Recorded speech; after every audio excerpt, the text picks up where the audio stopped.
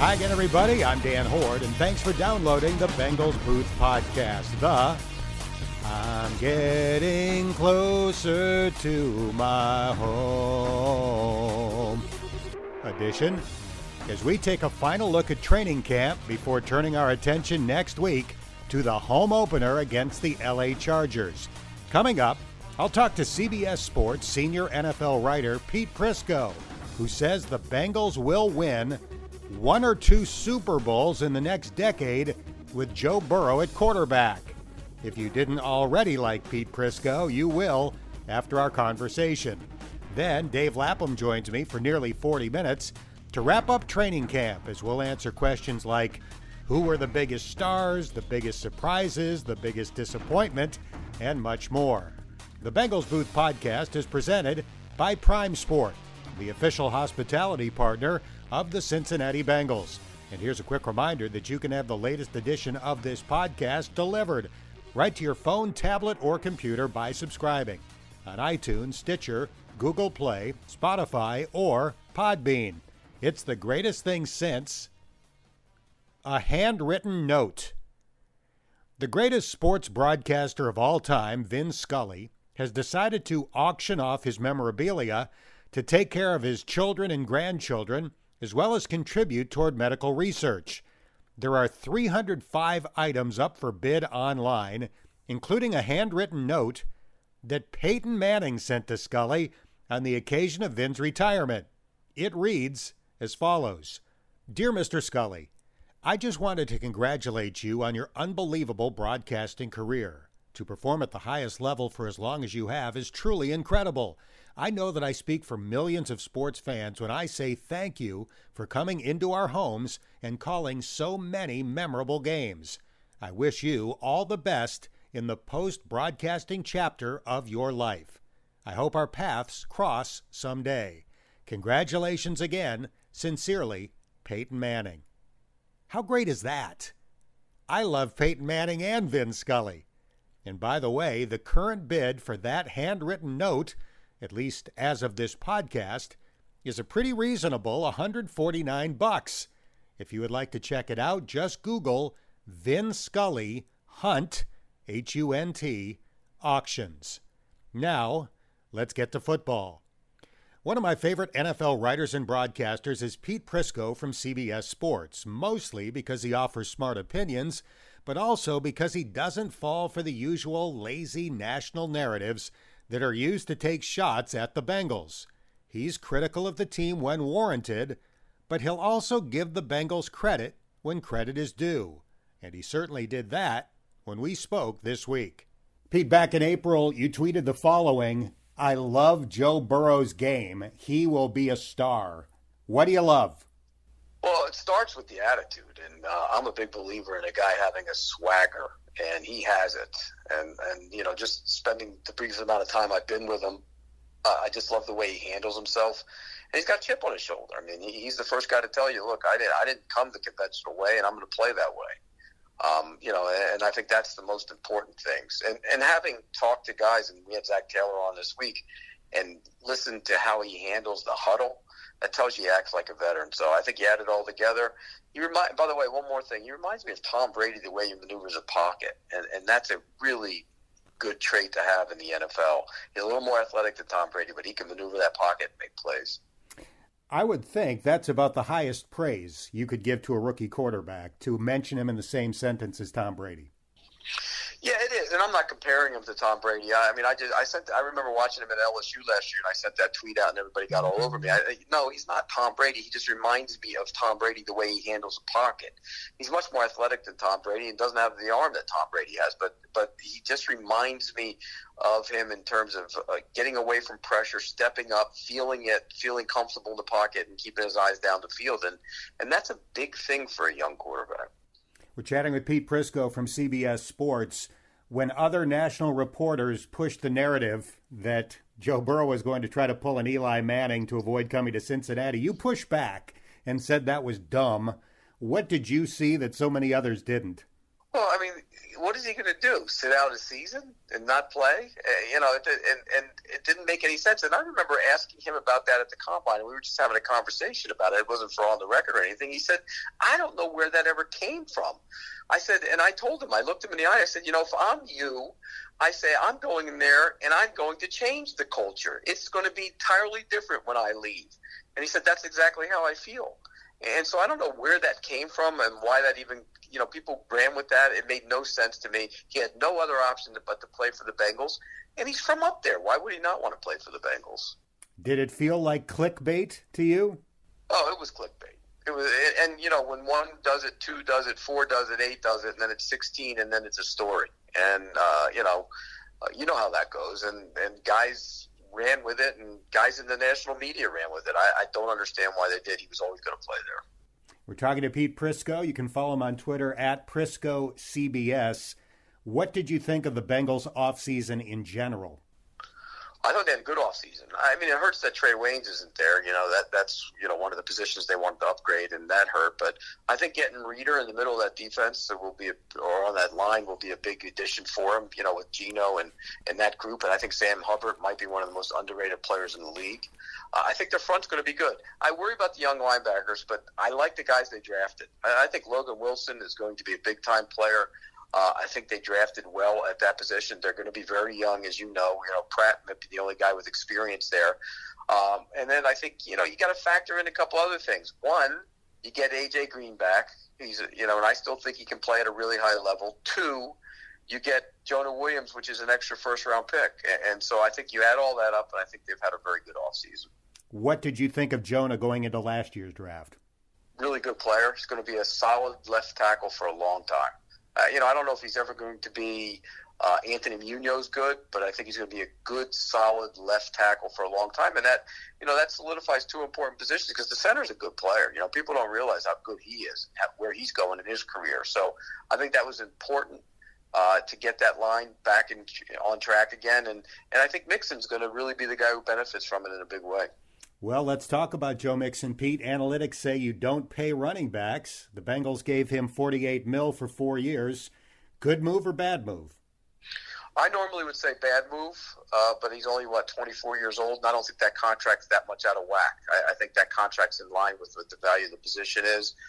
So good move. And I think you only saw hints of what he's going to be last season in the second half. They had a hard time figuring out how to use him. Zach Taylor even said that, and they figured it out in the second half of the season. He went for over 130, 140, and 150 in 3 games, in 3 of the final 4 games. So I do think that in this case it's warranted, and it's not a crazy contract. I think it's a fair contract for both sides. He averaged over 100 yards a game over the last 8. So you're right. They figured out what was working best with him and this line. Yeah, and I think that's only scratching the surface with him. I really believe he's got, leading the league type potential in him. And I think what he does in terms of running the football will be enormous to help take the pressure off of Joe Burrow. And let's face it, their offense is loaded with playmakers. And A.J. Green comes back, that kicks Boyd down to 2, and then it keeps kicking other guys down. And I think that, Tate's flashed at times. If you saw Ross in Seattle in that big game, I think if he can stay on the field, he's got ability. I like what they have on offense. I like what they have in the front 7. I worry about the linebackers, although I like the players. I just think the youth might show up there. And, I think the secondary will be revitalized because I think Jackson's going to play better than he did when he was hurt last year. A few more questions for Pete Prisco from CBS. You mentioned the recent interview with Zach Taylor. Did anything really jump out from that conversation? Well, I played for him a clip that I had of myself saying they were going to win 1 or 2 Super Bowls in the next decade. And he kind of said, well, let's slow down a little bit, but I appreciate you saying that. I really believe that. I think they're building something there. And it takes a big-time quarterback to have sustainable success in the NFL. You have to have that guy, and they have that guy. At least in my mind, I think he's going to be a star player, and he will cure your ills. If you have ills, the great quarterbacks cure them. If you don't have that guy, you're going to get exposed. And I think he's going to cure whatever ills they have in the long run. So, yeah, I think that was interesting. He said that. Then I also like what he said about him in the huddle. I mean, he never acted like a rookie. And I think that's big and important for a young quarterback. Do you think the Bengals get a bad rap for how they go about their business? Absolutely. I don't think there's any question about that. And there's been years where the rap was deserved. But, the whole cheap and, they don't do things the right way. They have a limited scouting department. I think that, Tobin's done a really good job in that scouting department, probably way too underrated for what he's done. And so, yeah, I do think they get a bad rap. I remember back they used to be the Bungles, and they used to get the guys get in trouble, and but that's not what they are anymore. And I think that culture has changed there, and I think it's a good thing. And as they get better, that culture will continue to change. Pete, assess the AFC North going into 2020. See, that's the problem. I think the Bengals are going to be that much better. That's a tough division. I think Pittsburgh getting Roethlisberger back makes them, to me, I think they're going to win the division. I think their defense is outstanding. Most people will pick Baltimore. I think they might have a little regression to the norm this year. I think it'll be Pittsburgh 1, Baltimore 2, Cleveland 3, and Cincinnati 4. But I wouldn't be shocked if Cincinnati somehow finished ahead of the Browns. I think they're going to get to 6, 7, 8 wins this year, and then next year they're going to be a playoff team. Where are you on Baker Mayfield? I think last year's hard to grade him.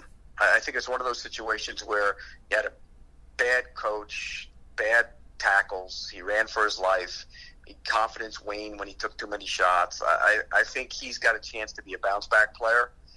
He's got a lot of weapons. They improved the tackle spot, signing Conklin and drafting Wills. I think he'll be much better. He'll be much more closer to what he was in the first year than what he was last year, I think. Have you been pleasantly surprised by how things have gone so far in NFL training camps, considering the pandemic that we're all going through? Yeah, absolutely. And you got to give a lot of credit to, the owners who spent a boatload of money to make those facilities, safe and made so the protocols were all in place, because that's not cheap to do with the plexiglass and adding extra lockers and the whole deal. They spent a lot of money, and they're not going to be making a lot of money. So that's kudos to them, but also kudos to the players. I figured when this thing all started that player number 75 on every roster would try and go out and show everybody he's in the NFL, even though he knows he's not going to make the team, and go to the bars and go to the restaurants and have people buying him drinks and getting in the middle of parties and stuff, and then he'd bring it back to the facility. Well, that even hasn't happened. So, yeah, kudos to the NFL owners, but also kudos to the NFL players. Did I see correctly that the Chiefs are your Super Bowl pick? They are indeed, and when you get all those starters back and you have the best player in the league and you have Patrick Mahomes throwing that football around, it's hard for me to pick against it. It's kind of been one of those things where I used to pick the Patriots all the time. I picked the Packers. I picked them again. I'm a big Rodgers guy. I don't think there's any regress in his game, and so yeah, I'm picking the Chiefs again to win it all. But I also saw you say that if you were just doing the odds are too good to pass up bet, you'd throw one down on the Bengals at the ridiculous odds. It's crazy. What is it, 20,000 to 1? Correct. Yeah. I mean, and if that quarterback is as good as I think he's going to be, and that front plays like I think it can play, then 20,000 to 1 isn't crazy to take a shot. Absolutely, I would take that. You can read Pete Prisco's articles and find his video content at cbssports.com. The Bengals have basically concluded training camp. On Saturday, they have to cut the roster down to 53 players, and then next week, it's all about getting ready for the season opener against the Chargers on the 13th. On Thursday, I got together with my broadcast partner Dave Lapham to take a comprehensive look back at training camp. Lap training camp basically ends tonight with a mock game. They will be in game preparation mode next week to get ready for the Chargers. So this is the wrap-up training camp edition of the podcast. So we're going to go through a wide variety of categories. We will each give our picks in these categories. And we're going to start with the offensive star of training camp. Who's your pick? Joe Burrow. I'm going to finally pick him for something because, his performance, his physical performance has been extraordinary at times, really, really top shelf. And then he's had moments that aren't, and he'll be the first to tell you that he's got to do better. It's got to be better than that. But it's never just him. It never is just one guy. There've been drops some things, but he's had some things that he needs to clean up, and he knows that. But the thing that he has been consistent about every single minute of every single day is dedication, preparation, working to get better. Don't waste a moment. Don't waste a second. Don't waste a practice. And I asked him at one of the Zoom conference calls about that. Where does that come? And he said, his answer was the best thing at training camp in my mind. There are offensive and defense or defensive coordinators out there every day trying to get better. There are defensive players out there every day trying to get better. I don't want to waste any time. I don't want to waste a day. I always have to try to get better. I'm thinking this guy gets it in such a high level. I mean, he really is he reminds me, I had the opportunity and the good fortune to meet Peyton Manning when he was an 18-year-old freshman at Tennessee. And this 18-year-old kid had 22 and 23-year-old redshirt seniors following him around like puppy dogs. He was the king, and they were the court. And that's what Joe Burrow was doing. Every single guy that you asked, Dan, on the team, what about, oh, man, he took over the huddle, he's a leader, he's this, that. Every single player. So the tangibles, have been there, but the intangibles are ridiculously off the charts, ridiculously. All right, since he's your offensive star of camp, I'll save him from a different category. It is, thank heavens. I'm going to choose Auden Tate in this category. I think Tyler Boyd probably caught the most passes from Joe Burrow during training camp, but I think Tate caught the biggest ones. Touchdown passes in the red zone, that fourth down play to end one scrimmage period one day, third down catches to extend drives. He's had a great camp. And I think it underscores for me also the strides that he's taken since he got here. 4 catches his rookie year, 40 catches last year, and he only started 10 games. He averaged more than 14 yards a catch last year, so he's not this, he'll get you 7 yards kind of guy that people think that he is. He is a legitimate weapon, and I honestly think that by the end of this year, he will be third on the team in catches. I tend to agree with you, Dan. And the thing that summation for me about Auden Tate, last year's scrimmage, he was in every snap, and they were load managing other people. This year's scrimmage, he was one of the ones that was load managed. That's how far he's come. His place on the totem pole, he's climbing it, man. There's no doubt about it. And I give him a lot of credit because last year, I'm not saying he was a one-trick pony, but the contested catch thing is obviously off the charts. I mean, his ability to catch the ball over his head, to time it, the body control, all the the vice hands, the long arms, everything. I mean, he's a huge catching radius guy, but in the off season, he, in my mind, looks like he get a little faster, a little quicker. His body lean is better. He's getting in and out of cuts better. He's not telegraphing routes. The big body guy tends to telegraph. I mean, Tate, AJ, these guys don't telegraph routes. They get up on the toes of the defensive back, and the DB has no. Auden Tate, sometimes you could, this is what his body's telling me he's going to do this.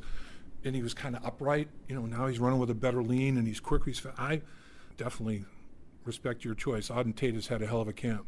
I should clarify, when I said third in receptions, Joe Mixon might be ahead of him if they use him in the passing game the way I think they will, but third among the receivers in receptions after a healthy A.J. Green, I'm knocking on something, and Tyler Boyd. All right, your defensive star of training camp. I'm going to go with Sam Hubbard because when I watch Sam Hubbard, you watch him in every drill 100,000%. Every time they run team, he's hustling. And then in the scrimmage, who got the sacks, the critical play sacks? Sam Hubbard always gives you a consistent performance at a very, very high level. His bar is high, and he always tries to, at least reach that bar, if not go over it. And I do think that his play does get contagious, not just amongst the defensive linemen. I think it gets contagious, up and down, the line of scrimmage at all levels. So I just, I guess I like the guy so much, and I like the way he plays. I really think that from a consistency performance, he's a grinder, man, and he grinds at such a high level of energy. I really respect the guy. He reminds me of Edge Tim Krumrie. Krumrie was a pain in the butt to work against in training camp because he only had one speed. Coaches say this drill's half speed. No such animal. Sam can be like that, and he's got a lot of the Tim Krumrie attributes, all positive. I'm not saying anything negative about it. It's all positive for sure, on the edge a little bit. I could go with Geno Atkins in this category. He's had a very good camp. but I'll go with Will Jackson as my defensive star of training camp. 2 reasons. He's healthy. You know, he had torn labrum in his shoulder last year, so he got that fixed. He's healthy. And secondly, my man wants to get paid. he's going to be a free agent at the end of the year. He sees his new teammate, Trey Waynes, making $14 million a year. He knows that that's the kind of money that he can make if he has the kind of season he's capable of having, like he did back in 2017. So Will Jackson's my guy in that category. Those are my 2 names, Sam Hubbard and W.M. Jackson. Sam Hubbard and William Jackson. Those were the 2.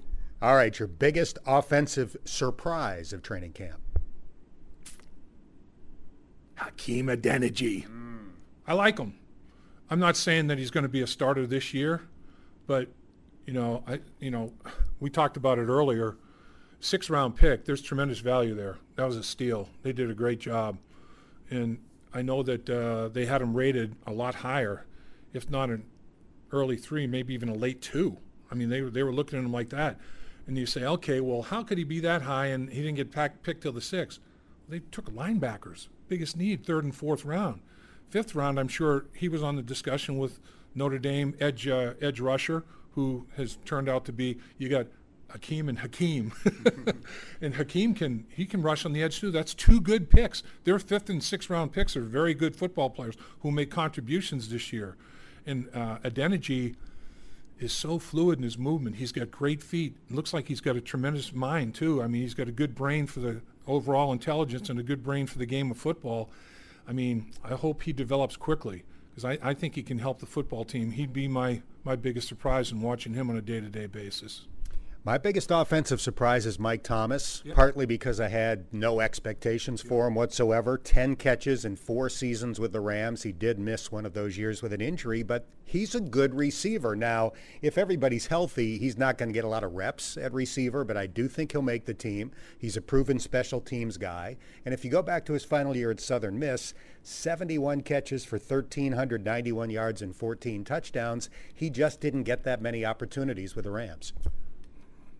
There. Mike Thomas, it's there. He's right there. He's right there. We're on the same wavelength, on the same brains wavelength there. Yeah, I mean, the kid has jackhammer feet, Dan. Man, I'm telling you, he has got the quicks, and he's got defensive tackle out of Oklahoma. I think he's going to make the football team. Defensive tackle, they got thin quickly. Tupou opted out. Glasgow failed his physical. Wren had the quad surgery, so they're looking for another guy. You have 3, and let's knock on wood. Hopefully, everybody comes out of training camp healthy. They can't afford to lose another defensive tackle. If they lose a defensive tackle, I mean the trio they have, Geno Atkins, Daniels, and Reeder. I mean that's high cotton right there. But you need a 4th guy, and hopefully all those guys stay healthy. And I think Bledsoe, he competes in there. He stays after it.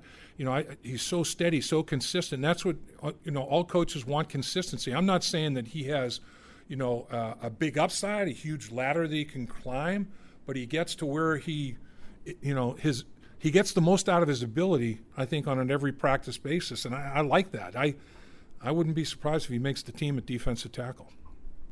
I may be showing some recency bias on my pick for the biggest defensive surprise of camp, but I'm going to go with cornerback Tony Brown, who had the great scrimmage that we broadcast on the radio at Paul Brown Stadium, nearly had 2 interceptions in a span of about 3 or 4 plays. But I think he's been pretty solid during camp. We'll see if he makes it.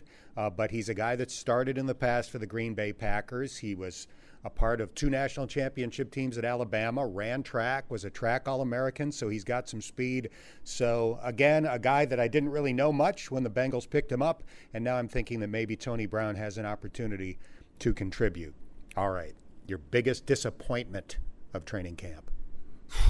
Boy, defensively, it would be Trey Waynes, not being able to participate. I mean, you got a guy that you're giving $14 million a year to, $42 million for 3 years, and for him to not even be able to have any participation whatsoever, and might be out for the year. If he comes back, it's going to be maybe for the very end of the season, and depending on where the team is. I mean, if they're making a playoff push, and he can come back, fine. If they're not, and I don't think that he's going to come back. I mean, I think defensively, that would be my biggest disappointment, and offensively, it would be AJ, T. Higgins, John Ross not being able to take enough snaps with Joe Burrow.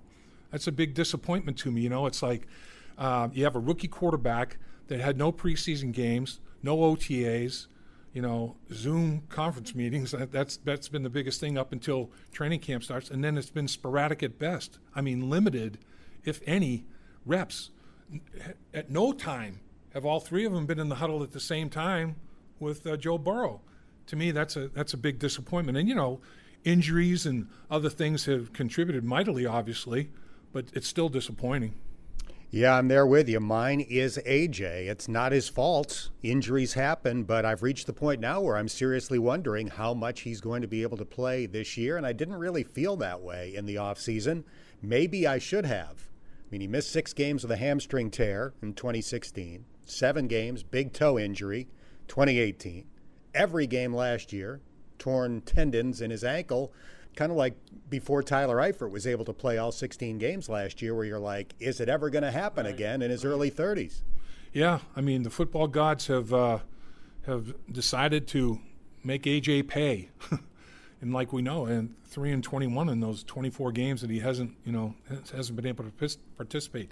He is such a big factor in the offensive success, and particularly the offensive success of a rookie quarterback.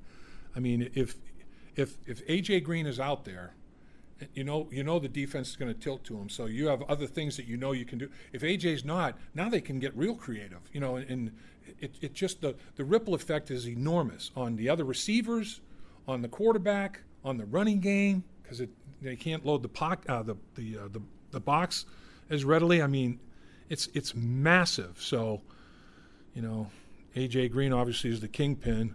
But love to see T. Higgins and John Ross. I'd love to see all those guys out there, all hands on deck and totally healthy, with no fear of, I'm going to tweak something, pull something. Should I not go 100%? Just out there, just laying it all out there, laying it all on the line. I'd love to see that for, 12, 14, 16 games. All right, the coach that caught your eye during training camp. Al Golden, because I think he's a hell of a coach. Al Golden turned Temple around. Al Golden turned Miami around. Al Golden, and this is a head coach. The guy knows how to coach football. He knows how to deal with people, obviously. That would be, at the head coaching level in college football, alumni, coaches, players, fans. I mean, that's ridiculous. So he's a people person, obviously, and watching him work with these young linebackers, it's critical. I mean, that position got abused. I don't even know if that's a strong enough word, but it was decimated, demolished, whatever. It was ridiculous to watch. Now, it reminds me, like we talked about before, Mark Duffner, when they drafted Takeo Spikes and Brian Simmons, Steve Foley, and they got Adrian Ross as a free agent. Same thing this year, with the draft picks. They have Logan Wilson, Davis Gaither in the 4th round, Bailey, and then Spears as a free agent. I think Spears is probably destined for the practice squad, but I think the other 3 make it. So Mark Duffner, he had these young linebackers that he was in total control of, and he knew that they were going to have a big impact on increasing the betterment of the football team. Al Golden is in. I'm looking at Al Golden. I'm thinking back to Mark Duffner with that linebacker group, Al Golden with this linebacker group. I think this group eventually is going to. There's so much upside there. I think eventually it's going to be like, wow, look at this linebacker group. They're kind of they kind of got some swag on this football team. I mean, they're definitely they're a voice to be reckoned with. And not just a voice. They're something to be reckoned with on the football field. So I really like what I see. What Al Golden's doing with these young guys, how he's molding them, and I'm not saying that it was Al Golden's necessarily his idea, but to bring in a veteran like Josh Bynes, the mix in the room, I'm sure he contributed to it. Obviously, a lot of people were involved in that process, but bottom line is they bring Josh Bynes in, who's basically his assistant linebacker coach, as well as football player. All the young guys are talking about the football mind of Josh Bynes, and they're all amazed. So I think Al Golden gets a big tip of the cap. You had me at turn Temple around. I mean, that was a minor miracle when he did it, because they've been pretty good ever since, and he got it all turned around. I was tempted to go with tight ends coach James Casey in this category. I think he's a rising star in the coaching profession. Fascinating guy. Pitched minor league baseball, then went to Rice, triple major, 3.8 GPA, 7 years in the NFL. I mean, anything he does, he succeeds at. But the coach that caught my eye, and I probably could say this every year, Darrin Simmons. Yep. He reminds me of the best teachers I ever had in life. At Syracuse University, our alma mater, I had a poli-sci professor, Robert McClure. Best teacher I ever had. And what was it about him more than anything else? Demanded excellence. You felt like you were letting him down if you did not go in there ready to go, ready to study, ready to do your absolute best. Attention to detail, demands excellence. That's Darrin Simmons. You're right. And I guess I probably took Darrin for granted as the assistant head coach. The organization knows the value he brings to the table. And Darrin Simmons is, I mean, year in and year out. Let's face it, I was worried that he was going to be in New England with Belichick. Let's face it. And there were other teams. There were a few teams. And when they threw that assistant head coaching tag at Darrin Simmons and financially rewarded him, like I hope he was rewarded, because, yeah, he has been solid as a rock. And, you know, the thing that all great coaches have with players, you can respect a coach and then other coaches you can like. But when you have guys that get the respect of players and players like them, like a Dick LeBeau, and there's a few of them down through the years that I've come across, and Darrin Simmons falls in that category, man. And I think it's because, like you said, Dan, infants and young children crave discipline. They don't know it, but they crave discipline. They crave the organizational aspect of your life, of their lives that you give them as a parent or whatever. And Darrin Simmons, that's the same thing with his players. I think the players look at Darrin Simmons like, where would I be without this guy, honestly? All right, a couple more categories to go, then some Ask Lap questions after that. Next category, the question you had going into camp that has been answered to your satisfaction. My two question marks were left tackle and linebacker. And left tackle, I mean, it was a 5-man, merry-go-round at left tackle last year, and multiple contributors aren't even in the league this year. So that tells you where they were. And Jonah Williams, I think, is going to up the level of play at that left tackle position significantly. And Jonah's not necessarily a guy that is beastly and will pick the stadium up and move it a block, but he is as good a technician and a young player as I've seen in a long time. His footwork is extraordinary. His hands are extraordinary. His hand placement is. Linemen need to, when they're in pass protection, need to keep their chest and shoulders back and out of the fray. He does a great job of that. So, I feel good about the left tackle position, but I haven't played a game yet. And, so in his first two games, as we've said many times, it's only Joey Bosa and Myles Garrett, so we'll find out pretty quickly. And then the other was the linebacker position, and I like what I see. It's athletic, can run. They seem to be intelligent. They're not busting assignments. But again, I want to see him playing a game. They haven't tackled anybody yet. I got to see him against other NFL teams, because you can get intoxicated watching the Bengals. The Bengals have NFL caliber football players. You watch them every day. It's like, man, these guys are pretty good. Well, a bunch of 31 other teams around the league are having camp, and they're all at least as good or better. So, man, until you start playing somebody else and they start doing things against you haven't seen yet, because you do fall into a little bit of a comfort level. Jonah's going against the same guys, although it's good guys, Dan. I mean, you're talking about Carlos Dunlap and Carl Lawson giving you an edge rush look at practice every day. I mean, that's a good caliber. You're going to get better going against people like that.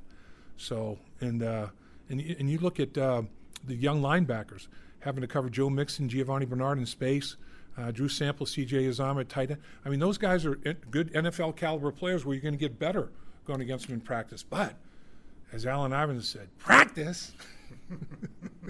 I'm talking the game. Let's see him in a game. All right, the question that I had that's been answered to my satisfaction, this is where I will use Joe Burrow. My question was, will he be ready? And that's still to be determined, like you're saying. I mean, practice is one thing. Games are very different, but it's not that he's been perfect, but he's never been overwhelmed, maybe whelmed at times, but never overwhelmed. He exudes confidence. His teammates are feeding off it. You just sense that he's going to be fine. There will be growing pains. There are going to be moments. He'll throw interceptions. Again, I'm not saying that he's ready for the Pro Bowl, but he's going to be fine. And in the years to come, he's going to be really, really good. I agree, Dan. I think he's going to weather every storm.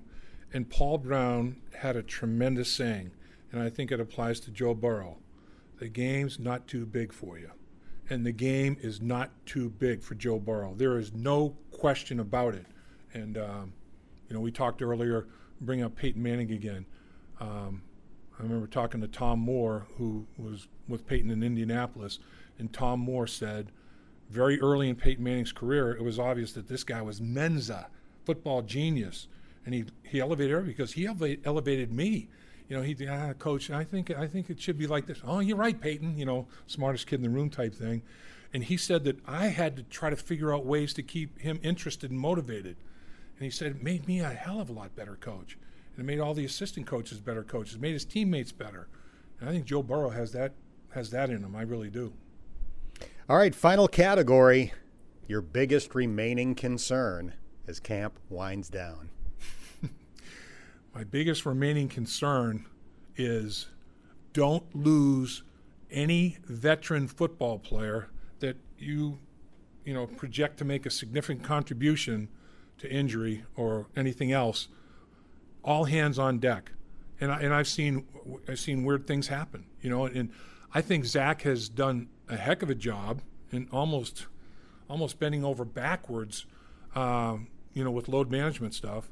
I mean, his veteran players, if you're, 7 years or more in the league, when they have a day off, he gives them a veteran day to boot. So, scrimmage, day off, then another day. So the load management part of it, he is, I think, obviously, A.J. Green going down in the first 45 minutes of training camp last year has stayed with him. And you can only control what you can control, but he is absolutely doing everything he possibly can to make sure that when the 13th comes, the guys are going to be there ready to play. But look what happened last year with Alex Redmond. Pre-game warm-ups, blows his elbow out. I mean, are you kidding me? So, you think about A.J., the first 45 minutes of training camp. Alex Redmond making contributions to the offensive line, blows his elbow out in pre-game warm-ups with teammates in their own end zone here at Paul Brown Stadium. Come on. So all I know is in this game, you never know. So football gods, be kind. Don't take anybody away before this L.A. Chargers game, because I've seen it happen. And if you do take somebody away, please don't make it a significant player. All right, my biggest remaining concern is the right side of the offensive line. Mm-hmm. I think center to left tackle, they've got a chance to be good. I think Trey Hopkins is certainly above average, maybe much better than that. I think Michael Jordan's going to be a very good NFL player, hopefully this year. I think Jonah's going to be fine and hopefully really good in the years to come. Still not so sure about right tackle, right guard. I really thought going into camp that Fred Johnson would beat Bobby Hart out for that position. It was never a contest. Hopefully that says good things about Bobby Hart going into this season. And I thought Xavier Su'a-Filo would be a significant upgrade over John Miller. Having watched him in camp, I think maybe they're about the same. Hopefully I'm wrong. I mean, camp is camp. Games are different. But he has not dazzled, in my opinion. I agree with you. I will say that watching him in the scrimmage, that was his best effort, and I'm optimistic that his best effort took place in the scrimmage. Maybe he's a gamer, maybe he's one of those guys that, he's just a veteran guy, and he just whatever, and he ends up being a gamer, because, yeah, I've not been like, whoa, Xavier Su'a-Filo now, ooh man, and with Bob, looking at Bobby, a lot of people we've talked about have changed their body. Bobby did too. Bobby has less in the caboose, less in the trunk, and he's quicker. And when I see him jumping people, I think that's when he's at his best. He again, neither offensive tackle are overpowering physical guys. They both have great feet, though. Bobby has good feet. So in my mind, they have to go jump people and not let them get started. Because, at the end of pass sets and plays is when Bobby gets like bulled and overpowered. So if you can bring the defensive pass rusher to a complete stop and make them restart, and I think Bobby's capable of that. Now you got to mix it up. You can't do a steady diet anything, but you got to change you can't throw fastballs down the middle of the plate every single snap. I think Fred just has to mature more. I think the one thing about Bobby loves football, and football's important to him. And hopefully Fred gets maybe a little more of that, the importance of football. Football has to be, really, really a big, big deal. And I'm not saying that it's not, but I think there's room to grow there for him. A little bit more. I'm not giving up on him because I think eventually, and it may be this year, who knows, if he does play tackle or even guard, I think he and Michael Jordan could end up being the best run blockers in the team because they're so long. Their leverage, their length and strength is so big, and that helps you in protection as well. So I'm certainly not giving up on Fred. I think he could, at some point, be a pretty damn good tackle. I think he just needs more seasoning. Glad to hear what you had to say about Xavier Su'a-Filo as well, because he is a sheer delight. I love that guy. I want him to be a big success. Yeah.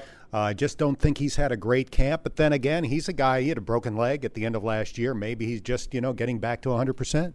Yeah, and when you watch him run, it's not a free and easy physical flow there. He's got a little bit of wear and tear on him, but I do know that his teammates love him because he's almost like an assistant coach.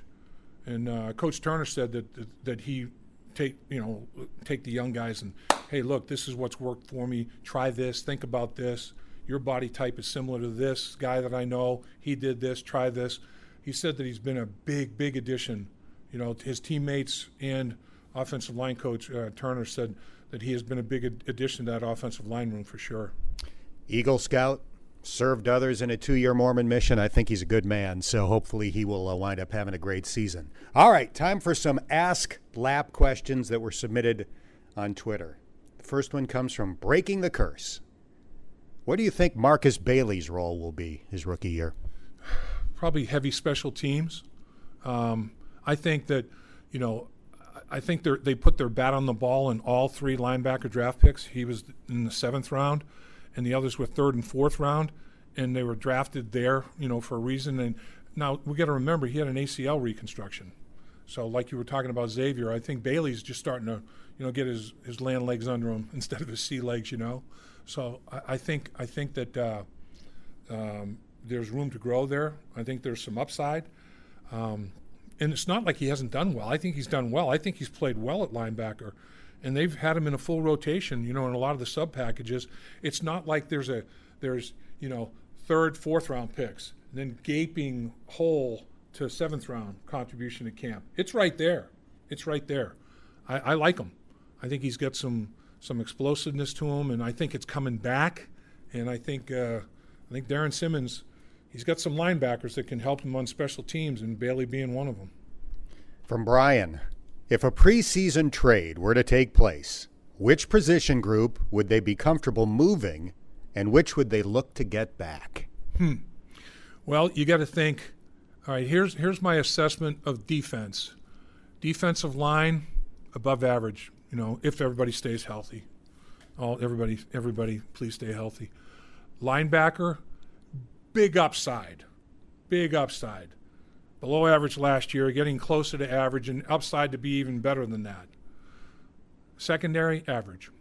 Offensive line, getting better, closer to average, but maybe a little bit below. Wide receiver, above average. So the 2 positions of strength, wide receiver, defensive line. If you would trade, you would want to improve your offensive line, or in my mind right now, the secondary. I think they've done a ton with the linebacker position. So those would be the positions I'd shift around, I guess, a little bit. And then it would be, okay, would you trade your 5th receiver for your 5th for possibly a fifth best lineman? Hell yeah. Your fifth receiver's not going to be. Your fifth lineman is. Would you trade your fifth receiver for a seventh best lineman? Now you're thinking more. It's more, even Steven. So, and then you throw in a draft pick to sweeten the pot. But those positions would be the ones that I'd position of strength. Maybe down the line, move one of those guys to try to beef up my position of weakness. But I will say, Dan, that they have the first crack at everybody that's waived and the final cut down. Now, that's less than 4 years. 4 years or more, they're terminated. They can go anywhere. But anybody less than 4 years, a 3-year corner that somebody lets go, boy, maybe they have first shot at him. So the Bengals don't have to wait and say, oh, do we get this guy? Because if you're the team that is, it's just like the draft. If you're the 16th spot in the draft and the 22nd, claims them, and then the 19th, you have to wait till the next day. Well, the Bengals know. They put a claim in. They know they have a shot at that guy. So I hope, and I know they are, the scouts and the personnel department, they're trying to anticipate who's going to be in that waived list amongst people in training camps. And is that, when you're looking at improving your final 5 or 6 spots on your 53-man roster, some of those guys may be a little bit better. There may be some movement. If I could trade my 5th or 6th wide receiver for Quentin Nelson, I would do it. All right, question from Jacob. Does the offensive line look like they've improved a lot, a little, or not at all? Oh, they've improved. They've improved. It's just a question of how much. And again, in the scrimmage, I was encouraged because they did keep pretty much 2 groups together. The first group, which was Jonah Williams, Michael Jordan, Trey Hopkins at center, Xavier Su'a-Filo at right guard, and Bobby Williams at right tackle. Bobby Hart. Bobby Hart. Yeah, Bobby Williams. Big Bob. I like that Bobby Williams back. Big old Bobby Hart at right tackle. Those guys, I thought they ran the ball well. They got some creases. They did a decent job. So, and they did it, ones against ones. It was ones against ones, ones against twos, and all that. But I think they're improved. Now, how much? Again, don't know yet. The proof is in the pudding is still out there. It's out there against San Diego. It's out there against Cleveland. It's out there against Philadelphia and everybody else. I mean, I think, Dan, the first month of the season, I don't think any team is going to be anywhere near as good in September as they are in October. Spencer has the next question. I've heard that Drew Sample looks good in camp. What kind of role do you expect him to have this year? I think a significant one. I think that he's his first snap was against Jadeveon Clowney up there in Seattle, and that was an eye opener. So he can identify with what Jonah Williams might see, working against Joey Bosa, and it's going to be a challenge. But I do think Sample worked with Sam Hubbard. They had the gym in Sample's garage, and it spilled out into the driveway, and they both worked on their bodies. Sample is not necessarily a ton difference in weight, but the distribution of the weight's a lot different. And I think that he could be the true tight end. The tight ends in the league now, even Kelsey, as big and strong as he is, he's known as a receiver. George Kittle is like a third tackle, and he's like a receiver in the passing game. That's what they hope Sample can be. Sample came out of college as the best blocking tight end. That's why he went in the second round out of Washington, University of Washington. And I think, Dan, that his confidence, his route running, his ability to catch it, the tight ends had a tough scrimmage. He dropped one, CJ dropped. CJ had a tough day. They also had 3 catches apiece, though. They did. Mm-hmm. And that tells you, though, he was pumping them. Yeah. Both quarterbacks were feeding those tight ends. They're going to be important. They're going to be very important in the offense this year. And I think Sample will be a two-phase player. I think he'll be a factor in the passing attack, and I think he'll set the edge in the running game. Matthew asks, were you ever interested in becoming a coach? And if so, would you have stuck to the offensive line, or would you ventured out to a different spot? Initially, I would have gone with the offensive line, but if you get into coaching, normally you want to try to advance to as high a level as you can. So yeah, I mean, if I had decided to do it, I don't think I would have been in Jim McNally and said I want to just be an offensive line coach my whole career. I think I would have tried to dabble as an offensive coordinator and be a head coach, be Forrest Gregg, be some of the other offensive line coaches. Andy Reid, became. I first met Andy Reid when he was a graduate from BYU at University of Missouri, and I was like, man, this young guy's pretty impressive, and obviously it worked for him. You were right. I was right, but. Yeah, I mean, I did have an interest. Forrest Gregg inquired about it. College coaches like Mac Brown and Les Miles inquired about it. But as big an interest as I had, my wife had even less. So as they say, happy wife, happy life. Unhappy wife, unhappy life. And I thought, that my kids really love Cincinnati. They really. I thought, hey, do I uproot my family, maybe hopscotch around, pogo stick around? Both my kids, they're here in Cincinnati. They've got kids. They're raising their families here. So from a family standpoint, I feel good about the decision I made. But there's always that what if. I always think about it, that, man, I think I would have liked it. I know I would have enjoyed it and liked it. And how good would I have been? Who knows? To be determined, I guess, or not to be determined because it won't happen now. But here recently, there was another thing thrown at me as a very, very early stages with the Raiders, but didn't pursue that. So at the age I'm at, I think I'm going to be a color analyst for the Bengals radio network, Dan, at this point in time. You would have been a great coach. Tremendous. Head coach, O-line coach. Your guys would have loved playing for you. You would have won big. But we're happy at Joe's Broadcasting, so I'm grateful that you elected to get into this line of work. All right, final question comes from a different Matthew. We always like to end with kind of a wild card type question. What's the most cheese conies you've ever had in one sitting? Oh, my goodness. The most I've ever had. Oh, gosh. I mean, 4 went down so fast. I think it might have been a good half dozen. I could have continued, I think that was it. I think, yeah, I can get those things done quickly. There's no doubt about that. Love them to death. Yeah, I don't think I could compete with you in that category, but, I grew up in the Buffalo area. So If you want to go chicken wings for a relatively slender person, I can knock them down. Got a great chicken wing story. Training camp. Pete Johnson, he would take a chicken wing, put that thing in his mouth, pull it out. The meat, the cartilage, everything was gone. Shiny bone. Like a piranha. Just like in the mouth, pull it out, bare bone. Nothing left on that bad boy. Our Bengals radio shows get underway next week with Bengals Game Plan on Wednesday night from 6 to 8. Then on Friday, it's the Bengals Pep Rally show from 3 to 6.